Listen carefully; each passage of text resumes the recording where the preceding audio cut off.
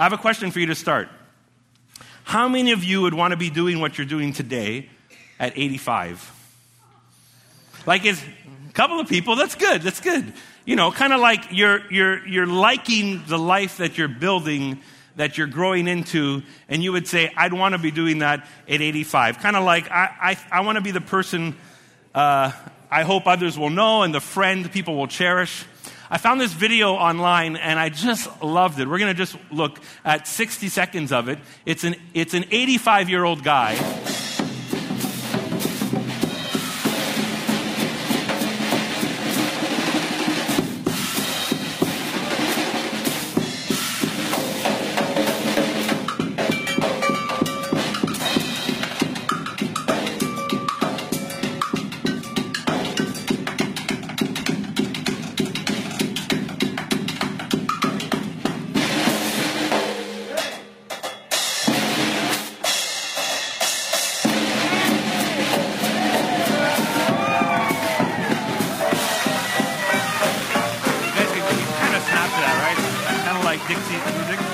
Isn't that awesome? First of all, he's so cute. I mean, he's 85 years old. And then he's really cool at the same time. And I saw that and I thought, man, this guy just like he has lived and breathed the beat inside of him, right? And it made me think, like, when's the first time you ever heard the drums? Or the first time he saw a live band and he thought, I want to do this. Or maybe the first time he thought, I want to be a musician. Or maybe the first time he held a pair of drumsticks and he ended up kind of feeling like, yes. Or how many hours did he practice? I mean, there's no doubt as you watch this at 85 years old, it's just second nature for him. Even who knows, maybe he's dealing with arthritis. Maybe he has weak elbows or something, but it's just so in him and he lives it out. And as I saw that story and I thought of this metaphor of the series that we're in, and I thought at some point this guy changed his story and started living it. At some point, just this piece of his story, we don't know what the rest of his life is like, but he changed his story in terms of music anyways, and then started living it. And I thought, not everybody does that.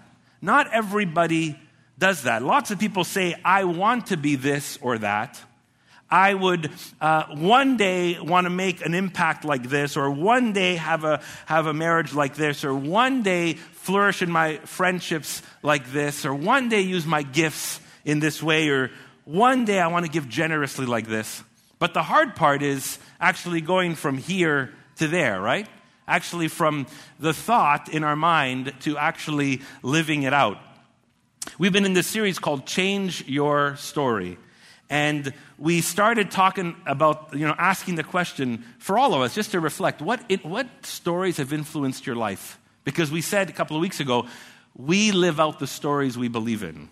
And so we asked about the influence. What has influenced? What stories have influenced our lives? And what are the symptoms in our actions and decisions that actually tell us about the stories we believe in? And last week we talked about change. How can we see our stories, our lives being changed? And we looked at Romans 12 and this idea from the Apostle Paul that like our root story must be changed if we want our life story to be changed. But it doesn't stop there. Change happens as we renew our mind and our thoughts and our thinking and our life according to that root story. But today I want to go one step further. And if you're just visiting with us, you can, hopefully, if you have some time, go back and check out the podcasts from the last couple of weeks and maybe listen in and fill in some of the blanks that I'm leaving you with if you're just catching with us today. But I want to jump into this today, this idea of living this new story, this idea of living a new type of life or part of our lives. And I thought about it this way, and I put this phrase together, and it helped me kind of think around what I would really love to get across today, and it's this. You'll never experience a story that's only lived in your head. Think about that. You'll never experience a story that's only lived in your head. Like, you've seen air guitarists, right? You ever seen air, like they pretending they're playing guitar? I can do that right now, but I can't do that in real life. Like, I can only do that in my head. But you'll never experience the story that you only live in your head. And I want to jump into a portion of the scripture, Luke chapter 5. If you got your Bibles, you can turn there. We're also going to show it on the screen. And It's a description of, I think, some practices that helped at least one of the disciples, but we would say for all of the disciples of Jesus, that we can look at for our life of faith, but even the areas of our lives that we've been talking about this month that we'd love to see grow in a different direction. So Matthew chapter 5, verse 27, it says this. After this, Jesus went out and saw a tax collector by the name of Levi sitting at his tax booth. Follow me, Jesus said. And Levi got up, left everything, and followed him. Then Levi held a great banquet for Jesus at his house, and a large crowd of tax collectors and others were eating with them. But the Pharisees and teachers of the law who belonged to their sect complained to his disciples, "Why do you eat and drink with tax collectors and sinners?" And Jesus answered them, "It is not the healthy who need a doctor, but the sick. I have not come to call the righteous, but sinners to repentance." Let's just take 15, 20 seconds. I'm going to ask you to pray on your own, in your mind, and just ask the Lord to speak to you this morning. Sound good? So you do that.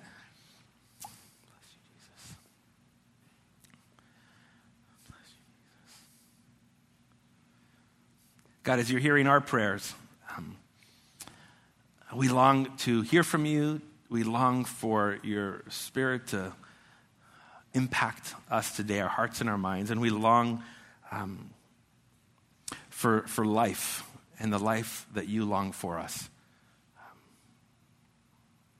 So you just welcome what you want to say to us today, God, in Christ's name. Amen. Hope you don't mind I asked you to pray. I think that's good. Like, I can pray, but it's awesome if you're praying. So I love Matthew's story is kind of interesting, right? Here's just the start. Like, we're just getting this little glimpse of Matthew's story. Well, his name is Levi. Luke calls him Levi, but we understand him historically to be Matthew, one of the disciples. So Levi, Matthew, the same person.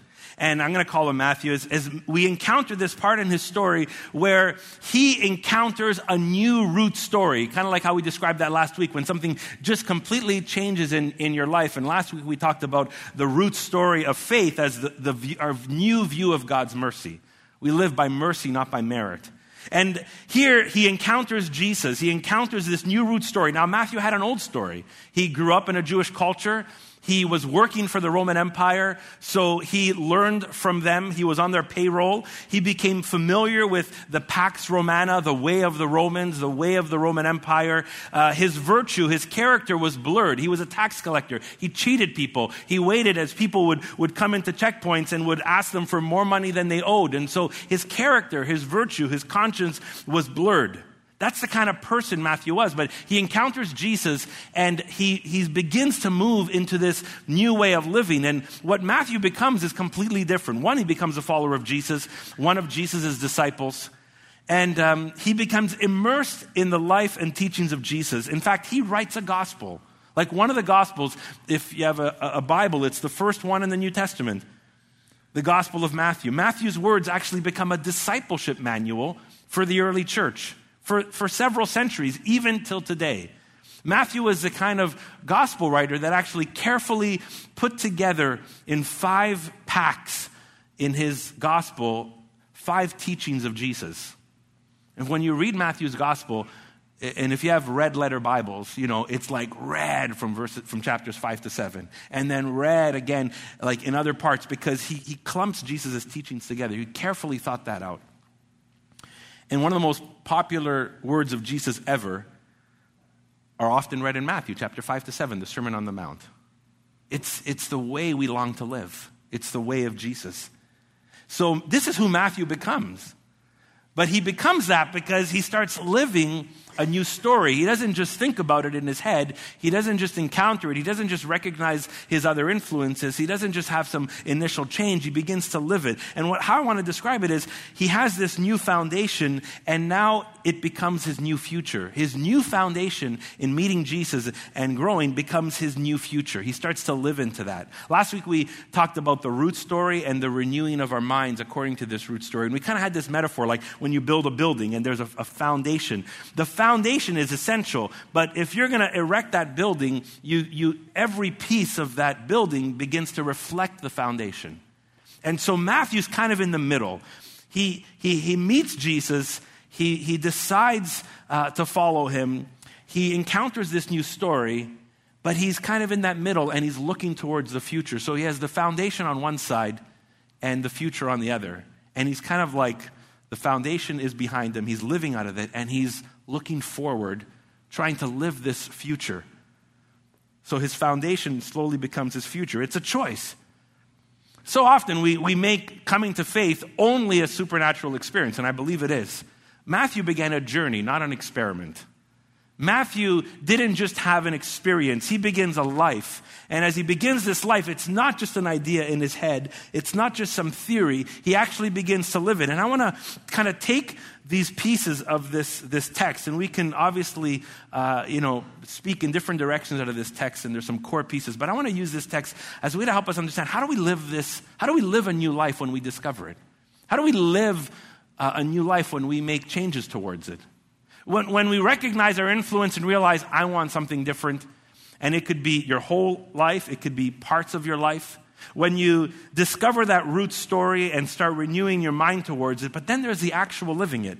And I think what happens here for Matthew is something that we can take and actually apply to our own lives. So today I want it to be really, really practical in this way. And the first idea that we see in this text is what it means to become an apprentice. If we want to actually live a certain way, we must become an apprentice. What's an apprentice? Someone who apprentices with someone. I got my haircut this week, and the guy because of my hair was asking me about what we're talking about in church these days, and so we were talking about it, and I actually said, man, it's what I'm talking about this week is like if I want to cut hair, I'd have to come hang out with you for a long time and maybe stand far away, sit in the other chair and watch, and then maybe you let me stand close, and maybe you let me cut a little bit and use some of the tools, and slowly I apprentice with you, and I slowly begin to learn how to cut hair. That's the idea of an apprentice. If we want to live in a new way, we need to become apprentices. One of the things that we read in this text, in the next slide, when we just read it out there, where Jesus says these words, follow me. Really simple. Follow me. That, when Jesus said those words, he's telling Matthew, become my apprentice. Become my disciple. So it's not just a reaction to a supernatural experience, even though our faith is, because see, Jesus was becoming well known. Matthew was starting to understand who he was. He was maybe enamored by this new rabbi on the scene worth following. And Matthew makes this decision, partly based on faith, partly based on his thinking through, do I want to do this? And Jesus says, will you follow me? Will you become my apprentice? Matthew becomes his apprentice. Now, we don't know all the particulars, but we know Matthew made a choice to learn from Jesus. Matthew made a choice to make Jesus his master, his Lord, and he becomes Jesus' apprentice. See, too often we only see Jesus as God. I mean, that's great. Or we only see Jesus as Savior. Awesome, he went to the cross for me. But we rarely see Jesus as Lord, one whom we apprentice with. Not as someone who actually, sometimes we don't think of Jesus as someone who actually knows anything about life or living it. Well, like, yeah, I go to church for church stuff. I connect with my community group or read my Bible so I can experience God. But then when I go to work, Jesus doesn't really know about my work. And he can't really help me deal with my relationships there. And what does Jesus know about my relationships? Right? But when we become someone's apprentice, we begin to learn from them. Jesus is someone who actually does know about life and knows about living it. And so Matthew sees in Jesus the best leader, the best mentor possible for all of life. We see it even in the party he throws after he starts to follow Jesus. It tells us that Matthew throws a party with all his tax collector friends and other friends, and he mixes it up. Well, who did that? Jesus did that. Jesus was known as someone who hung around with sinners and tax collectors. Well, Matthew started to become known as someone who did that. The story was written about him. Matthew's following Jesus' example, his mentor, his master, living out the traits of Jesus. So living out a new story requires an apprentice, any part of your life. Now, on a side note, if you want to become a Christian or if you are a Christian, you and I need to be apprentices of Jesus and by default of or within the church. This is true of all of life, though. Any direction requires learning. last couple of weeks, the same person at Westside sent me a picture of Tom Brady. And he sends me this picture, Tom Brady, the quarterback, and just a little subtitle. He said, "Change your story." So the first time he sent me this, and this is kind of like talking about Tom Brady's nutrition and exercise routine, I kind of laughed and like, that's funny. Lots of people need that. And then the week later, he sent me the picture again, "Change your story." And then I started to get offended. I was like, is there something about this that has to change? You know, like, why are you sending me this message? And I'm thinking, okay, I get it. I should change my story, my look, my fitness, my flexibility, whatever. And I mean, let's be honest, I can't go wrong if I apprentice with Tom Brady. I'll become more fit and more flexible, and although I'm probably too old to get into pro football. But I was like, okay, I get it. So, I mean, you know, he was poking fun at me. I won't tell you who he is. Can you stand? No, I'm just joking. But there was that kind of provoking there, right? Last couple of months, Terry Gunter has been part of our leadership team, and he's led a team or two within our church, and particularly this location team of several people as we're looking forward to lease a new location. And I've noticed some things as Terry was running meetings.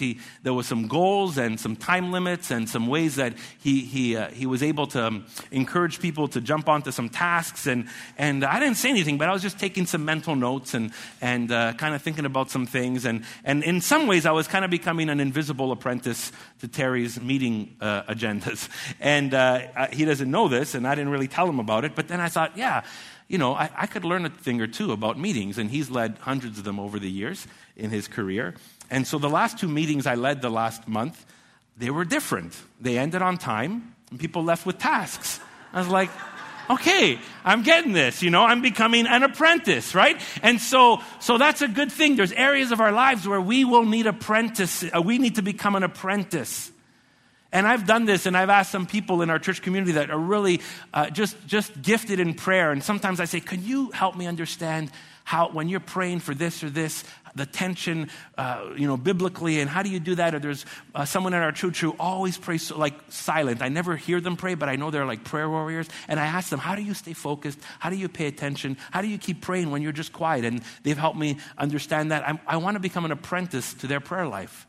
There's some parents in our church community. I'm watching you because you're a little bit past me in terms of the age of your kids. And I want to lead my teenage kids well. Now, they're both in high school and into young adulthood. And so in some ways, I really want to be a good parent, and I want to be a person who develops my kids into great people. So in some ways, I need to be an apprentice to those who are a little bit beyond me. Matthew did this with Jesus. When Jesus said, "Follow me," Matthew becomes his apprentice. He says yes to Jesus. And he listens and he learns and he inquires and he processes and he attempts and he grows. Now here's a little tip. If you want to be an apprentice in any area of your life, you must do it with all your heart and you must do it humbly. You must be ready to learn and grow and take feedback and take input. And you must even let somebody know. I didn't do this with Terry, but let someone know. Will you mentor me? I want to be your apprentice in this area of my life? And even ask them to mentor you. Listen openly, confess vulnerably, put it on the calendar. I'm going to meet with them and pay for their coffee. Just pay for their coffee. You know, just do that.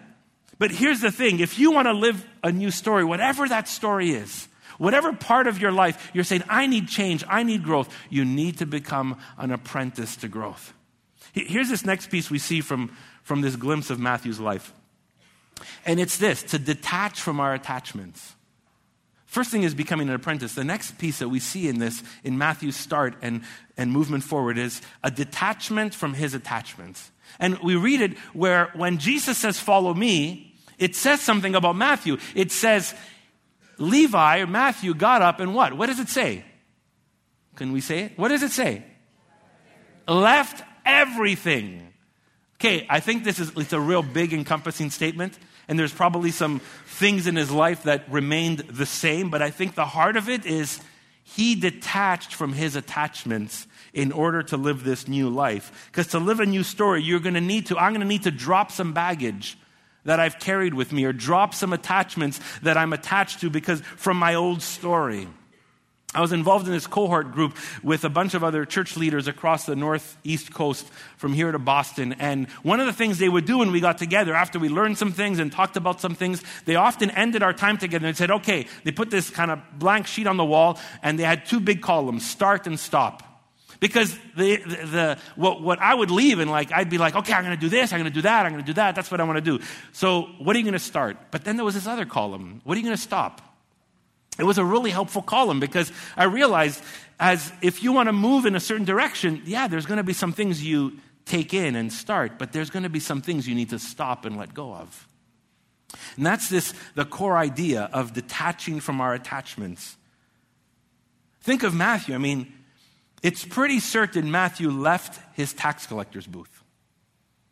And that was not only because he followed Jesus pretty intensely. He still had friends and relatives and family, and he still had to somehow maybe work on the side or something, but he left his tax collector booth. He probably left the view of God that he got, this mishmash of partly Judaism, which wasn't necessarily bad, but then his time within the Roman Empire and a mix of what they talked about, his own opinions formed, and he probably left that view of God. He detached from it to learn this new, fuller view of God found in Jesus. Probably had to let go of what he trusted for provision to move forward. And here's the reason why, because every new story needs margin. Every new story needs space. Every new direction in your life needs space for you to grow into. And your attachments take up space. Some of the attachments are destructive. You got to just cut them off. Some of them just take up space and they won't allow you. They clog your life up. So here's a question.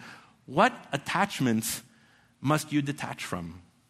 If you want to move forward in areas that God's been convicting you through this series or maybe at this season of your life, and you're saying, I so long to live out of a new story, and maybe you're getting the story as we've talked about it the last couple of weeks, and now you're saying, I want to move forward. The question is, what will you detach from? What attachments must you detach from to live this new story? Because I'll guarantee you, because I know from my own experience, that when I stay attached to my attachments, they keep me from moving forward. They keep me from the new.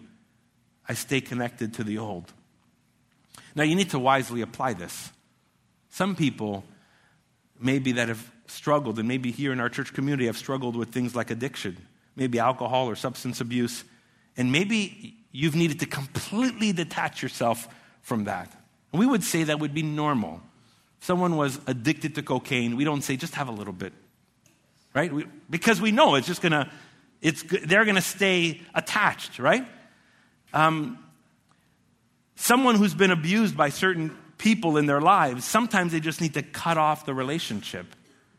Sometimes you can stay in a relationship and not feel the attachment. Sometimes the abusive relationship needs to be completely cut off.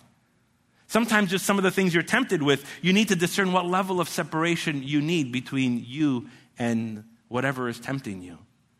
Sometimes it's just a level of connection or closeness that you need to discern. That is safe, that is healthy, that you can still be in relationship with or connected with, but you're no longer attached to. So you need discernment in that. But here's one guarantee. When Matthew moved in this new direction, he left some stuff behind. And if we want to live a new story, we need to detach ourselves from attachments. You can't live a new future attached to the past. Here's this next thing. And it's action. There must be action associated with our new story. Like we said before, we can't just live it in our heads. It's not just a theory. Oh, and you just dream of this and think about this and maybe believe it even as you read the scriptures, or maybe God convicts you, or you're talking with friends and you realize, yes, this is the best way to move forward. If it's only in your head, if it's only a theory, without action, you won't move forward because theory isn't enough. You know, the modern idea of belief is often like my worldview, what I think. The New Testament idea of belief is I completely reorient my life to what I believe in. And because we all live out the stories we believe in. And so your new story and my new story requires action, requires us to actually do something. And Matthew acted. He left everything and he followed Jesus. It was a distinct action he took. And he moved in this new direction, and the decisions according to Jesus' lead, and he took this path forward seriously. He said, I am going to move in this way. I'm going to live it, act it, decide on it every step of the way.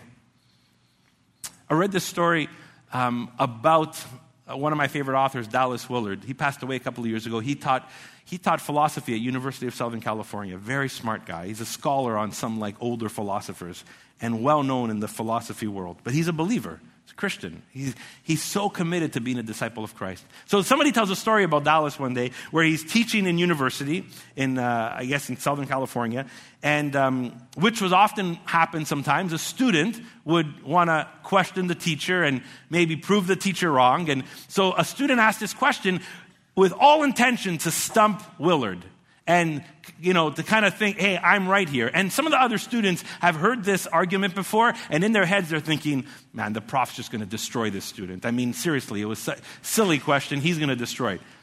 So the student asks the question, tries to confront Willard, and Willard listens and says, thanks so much for the question. I think we're going to stop class right now. We'll resume next week. And some of the other students were like, what? And they went up to him and said, Professor, why did you do that? You could have destroyed this student. You could have wiped him out of the water with your arguments. And he tells the students, he said, the last several weeks, God has been convicting me about me always wanting to have the last word in things. And I just felt like I need to act on this. I can't just think about it. And so today was the day. I was confronted, and I just felt like I'm not going to have the last word. I shut the book and I closed the class.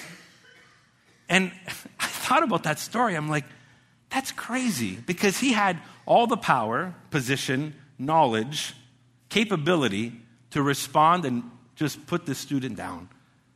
But in his heart, he knew, I want to be the kind of person, at least in this, that does not always have to have the last word. Well, how's that going to happen? How's someone going to live that out? You can't just say that. So he says, I'm actually going to do it. I'm sure he thought about that. I'm sure he thought, what situation would arise for me to practice this, for me to live this out? And so he intentionally plans to respond, to react in ways according to what? His new life, his new direction, a different story he wants to live out of. So question, what must you do today that reflects your new life? What must you do this afternoon that reflects your new life? And a second question, if you actually know, why haven't you done it yet? Why haven't we acted? Why haven't we made a step? Why haven't we planned to react in a different way? My wife catches me saying sorry and promise a lot, those two words, sorry and I promise. And then she says, why don't you just do it, Dave? Right?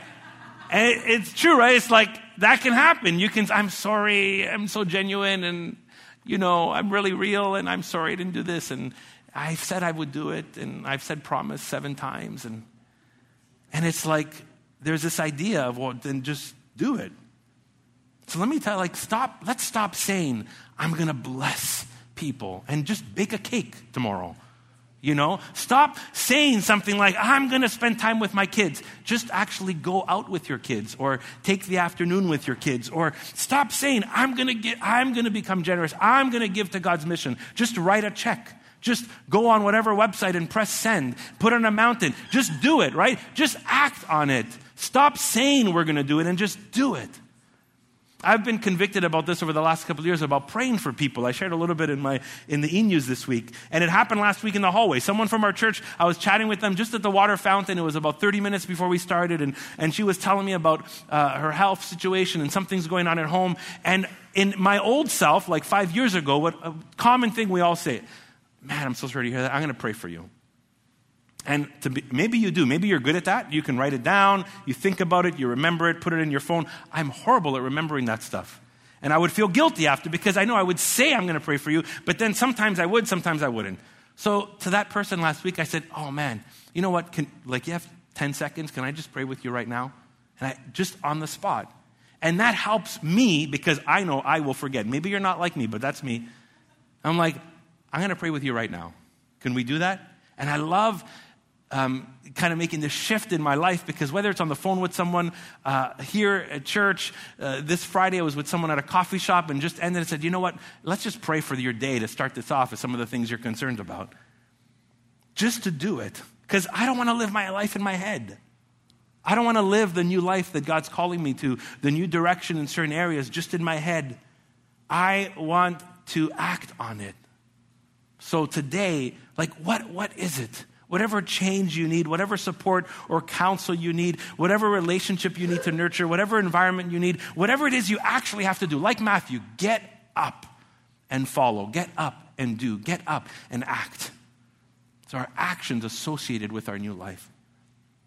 And then this last piece, and I think this is where I know I need this in my life. And I believe Matthew, we see a glimpse of this in Matthew, and we see it in the rest of the New Testament. And it's this: arrange your life according to your new story. Arrange your life according to your new story. I love what happens next in the text. And we see that Matthew, then Levi held a great banquet at his house. And a large crowd of tax collectors and others were eating with them. I mean, I have this sense because Jesus, when we read other moments of these follow me moments, he's often told them, you're going to come, you're going to be fishers of men with me. We're going to reach people together. Follow me. We're going to be part of what God is doing in the world. And I love what happens here. After this decision, Matthew throws a party at his house with all his friends and other friends and Jesus, and they eat together. He arranged an environment, he arranged a moment, he arranged a time in his calendar to begin living out this new life. He didn't just leave it in his head, he didn't just leave it on his goals, like written in his journal. He didn't just talk about it, he did it, and he arranged his life according to this new story. And man, this is I think where we can fail or move forward. Because we can have the best intentions, we can be so inspired, we can literally have amazing moments with God in worship and prayer, we can have a sense of conviction from the Holy Spirit, and we can even begin to act, but if we don't arrange our life around this new story, if we don't arrange our disciplines and our patterns and our environments, it could be that moment of I'm gonna live this or I'm gonna not live this. Because we're humans. We're creatures of habit. And we need to arrange our life according to our new story. You already do this anyways. And we do this anyways. Maybe we're just not intentional about it. Maybe our life is arranged around different stories. Maybe multiple stories. Maybe the wrong stories. But they're still arranged in some way to live out some things. So we do it.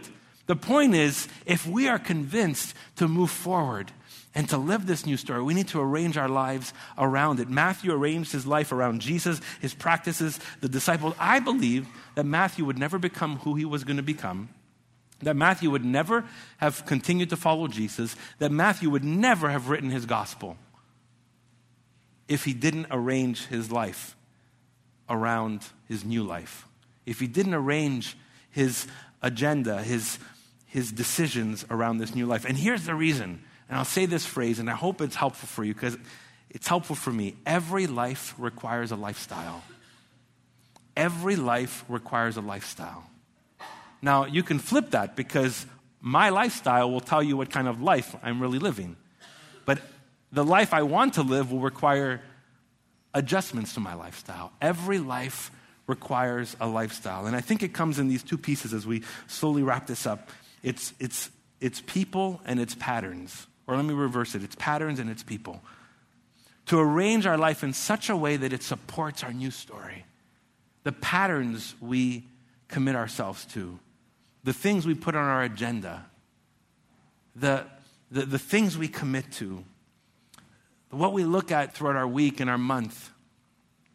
To create and commit to patterns that fuel your new life. For me, there's different things in my life that I will struggle with or grow into, but there's one area that I really felt God has convicted me about and moved in. It's this Monday morning thing for me. And it's been this kind of Monday morning Sabbath for me. And on a Monday morning, I tend to read a spiritual book, like maybe dead Christians from the last 1,500 years type of reading. I'm like, every Monday I want to read something different that challenges me, that helps me grow in my faith, that speaks to me, that makes me think differently. And so my Monday morning routine often is some kind of spiritual reading that's different and maybe an area of my life that I need. And then it involves some kind of like physical activity. And you're thinking, really, Dave, the physical activity is not working. But the thing is, for me, I'm like, I feel like, and you might say, that takes willpower. No, I do that because I don't have willpower. See, you get that? I read that book or whatever I'm choose to read for the next several months on a Monday because I choose to make that just a given unless something like radical happens because I need that. And I realize I don't have willpower. I can't just grow into this new life by myself. So that's part of a pattern for me. And then this kind of exercise or physical routine just helps me with that. But it's creating these patterns. For you, it might be something else. And there's other parts of my life that I have that set up in different ways. But the other piece of the agenda or the arrangement is people. We need to get around people that fuel our new story. You need to get around people that fuel your new story because there's other people in your life that aren't fueling that story. I've told this before, but I remember like when we were getting married, my wife and I 20 years ago, I remember this story vividly. She would come home and tell me that so many of the people in her work would tell her like, man, Franca, rent your furniture. You're not going to stay married for long. Are you crazy? So all these, half the people in the office telling her this, and she would come home like, these people were part of her life. Now, she didn't go to work and never talk to them. It was the wisdom of how do I detach from my attachments. But she ended up fueling herself with other people. We need to fuel ourselves with people around us. So if you want to pray more, get around people who are praying. If you want to grow in your faith more, get around people who are growing in their faith. If you want to grow in being productive, get around people. If you want to grow in different ways, and get around other Christians. If you want to love your family, then actually spend time with your family, right? It's just about the people. Today we talked about groups and joining a group. Why do we encourage people? Because it's not just about you coming here and we're all here in this place. It's about pockets of people encouraging each other, challenging each other. And I was just chatting with one guy this morning, just talking about his connection with the St. Anne's group and how that's slowly flourishing and growing and how it's encouraging. And I'm thinking like, that's amazing. That's what happens when we arrange our life according to our new story. We get connected with people that fuel that story. So part of it's our faith story. So get connected to a group. Sign up today. Get interested, find out information, make a step, act. But in other parts of your life, look for those people that fuel your new story. We're going to close and I'm going to take some time and pray. Today was, I tried to kind of just try and make it like basic practical ideas. And as we come to a close, why don't you stand as we just wrap this up in the next minute. I believe with all my heart that you can live a new story. I believe with all my heart that the convictions God is placing on your heart, genuine convictions that are coming from the Holy Spirit, whether it's the core idea of your faith and walking with Jesus, or whether it's teased out of this core new story, whether it's how God wants to work in your relationships, your friendships, your singleness, your marriage, your work, your finances, I believe it's possible, but I also believe it's not just going to happen. It's possible, but it's not just going to happen. We need to become apprentices of a new story. We need to detach ourselves from the attachments. We need to take action. We need to arrange our life. But here's the beautiful thing. We're not alone. When God begins to work in our lives, He also helps us as He orchestrates things around us or uses the things around us. And He promises us to be with us, to guide us, to shape us.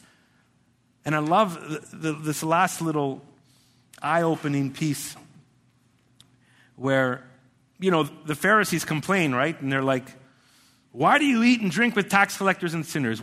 They're questioning Matthew's story. They're questioning Matthew's new life. They're questioning Jesus. They're questioning this new direction. They're saying like, why are you doing this? Why are you sitting with tax collectors and sinners? Why are you living this new way? And that could really oppose people. You could feel, You could feel objection. You can feel obstacle. You can feel rejection. You can feel let down. You can feel pushed and critiqued. And Jesus tells them, it is not the healthy who need a doctor, but the sick. I have not come to call the righteous, but sinners to repentance. And I think in some ways, we know this when it comes to faith. Like, only if you know you need God will you pursue him. And he's telling them, you guys just don't know you need this, but you do need it. Those who know they need it will go for it. And in some ways, he's also telling us as we move towards this new life, is like, unless you really feel and know that you need this, you will not pursue it. You will not apprentice with anybody. You will not act. You will not arrange. You will not detach from your attachments. Jesus says, do you know deeply inside that you need something new, that you need to grow in this area or that area? Or maybe some of you, just on the starting or behind the starting line of faith, do you realize you need this? Jesus says, when you know that, that's the best posture to be in, because then you're going to move forward. Then you're going to trust. And Jesus says, you can trust me. You can trust me. Let's pray today, just reminded of that trust we can have in Christ. Just before we do, as you're thinking and maybe your eyes are closed and you're reflecting on this,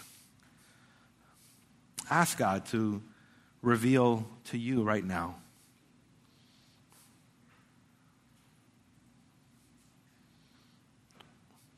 what part of my life, Lord, needs to be new? What areas of my life, Lord, are not the life that you long for me to live? What areas of my life have I acknowledged you as God and Savior, but not Lord? Maybe you even need to admit right now that you have merely seen Jesus as a spiritual fix, but not the master of the universe, the smartest person in the universe, the one who can lead us into all of life. Maybe you need to admit that this morning.